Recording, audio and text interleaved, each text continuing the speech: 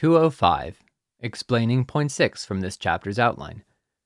People who have acknowledged only nature and only human prudence make up hell, while those who have acknowledged God and His divine providence make up heaven. People who lead an evil life all inwardly acknowledge only nature and only human prudence. An acknowledgement of these lies hidden in every evil, however covered over it may be with goods and truths. These are simply borrowed clothing, or like garlands of little flowers that perish, wound around to keep the evil from appearing in its nakedness. People do not know that those who lead an evil life all inwardly acknowledge only nature and only human prudence, and this because of that collective covering, for this hides it from view.